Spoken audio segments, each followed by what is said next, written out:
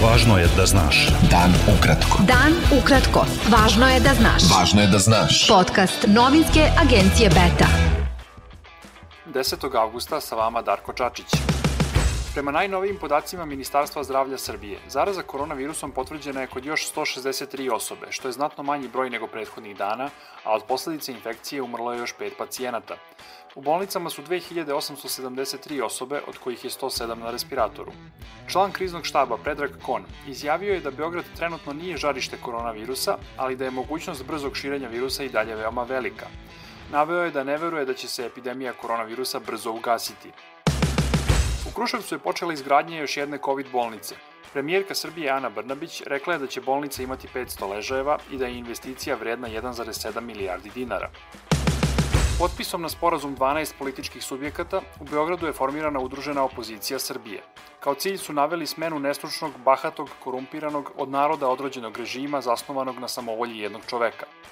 Sporazum su potpisali Stranka slobode i pravde, Narodna stranka, Demokratska stranka, Državotvorni pokret Srbije, Narodni pokret Srba sa Kosova i Metohije Otadžbina, Pokret za preokret, Građanska platforma, Pokret Slobodna Srbija, Demokratska zajednica vojvođanskih Mađara, Šumadijska regija, Udruženi sindikati Srbije Sloga i bivši poslanik Đorđe Vukadinović. Lider Stranke slobode i pravde Dragan Đilas rekao je da nije siguran da će aktuelni režim dočekati na vlasti predsjedničke izbore 2022. godine. Mi smo se ljudi okupili ovde i spremni na saradnju sa ostalima koji hoće srušiti ovaj moderni fašizam i ovaj režim odvojen od naroda. Na najbolji način kako to budemo znali. I zato smo tu. Lider Narodne stranke Vuk Jeremić kazao je da nema nikakve sumnje da će udružena opozicija Srbije zajedno učestvovati na narednim izborima. Ja nemam nikakve sumnje da ćemo imati zajedničkog kandidata i da ćemo na budućim izborima, kad god oni se dogode, učestvovati zajedno, jer samo zajedno možemo imati snage da pobedimo ovaj režim. Ali da bi došlo do promene, treba ne samo dobiti podršku građana, već s obzirom da živimo u zemlji u kakvoj živimo, te glasove biti u stanju i da prebrojimo i da odbranimo. Danas to nije moguće. Novosadska policija je saopštila da će podneti krivičnu prijavu protiv 22-godišnjeg mladića zbog nanošenja teške telesne povrede građanskom aktivisti Milanu Vujiću. Vujića je sinoć u Novom Sadu fizički napao mlađi muškarac koji ga je prethodno upitao šta je to pisao na Twitteru. Vujić je rekao da ima frakture nekoliko kostiju lica i da će sutra biti operisan na Kliničkom centru Vojvodine gde je smešten. Dodao je da napadača poznaje iz detinjstva i da su razlozi za napad političke prirode.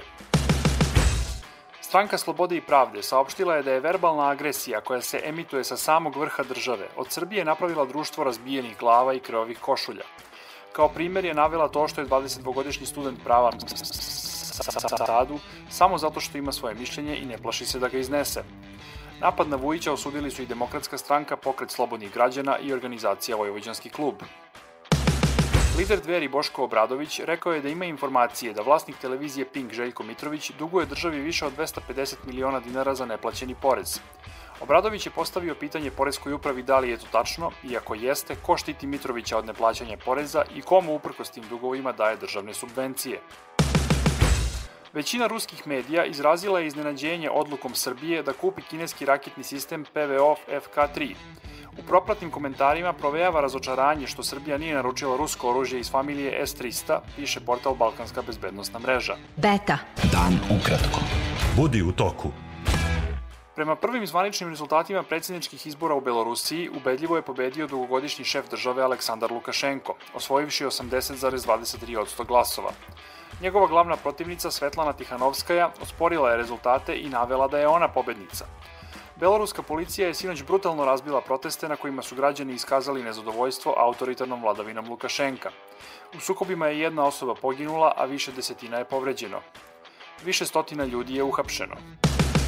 Evropska unija je osudila upotrebu nasilja protiv demonstranata u Belorusiji i pozvala na oslobađanje svih uhapšenih tokom protesta posle jučerašnjih predsjedničkih izbora. Predsjednica Evropske komisije Ursula von der Leyen zatražila je i tačno prebrojavanje glasova posle objave vlasti da je na izborima ubedljivo pobedio dosadašnji predsjednik Aleksandar Lukašenko. Cela vlada Libana podnela je ostavku zbog prošlonedeljne eksplozije amonijum nitrata u Bejrutskoj luci, kada je prema najnovijim podacima poginulo 220 osoba. Još 110 osoba vodi se kao nestalo. Među nestalima je dosta stranih radnika i vozača kamiona, što otežava identifikaciju. Više od 100 osoba uhapšeno je danas u američkom gradu Čikagu posle celonoćnih pljačkanja i nemira u kojima je 13 policajaca povređeno i naneta velika materijalna šteta. Policija je navela da nije reč o organizovanom protestu, već o čisto kriminalnom incidentu koji je počeo nedugo pošto je policija pucala na čoveka u čikaškom naselju Englewood. Vulkan Sinabung na ostrvu Sumatra eruptirao je danas izbacujući vulkanski materijal 5000 metara u vis. Debeo sloj pepela prekrio je nekoliko sela u krugu od oko 20 km. Nije bilo izveštaja o žrtvama ili povređenima u erupciji. Bilo je to sve za danas. S vama je bio Darko Čačić. Slušajte nas i sutra. Pratite nas na portalu beta.rs I društvenim mrežama. Važno je da znaš. Dan ukratko. Podcast novinske agencije Beta.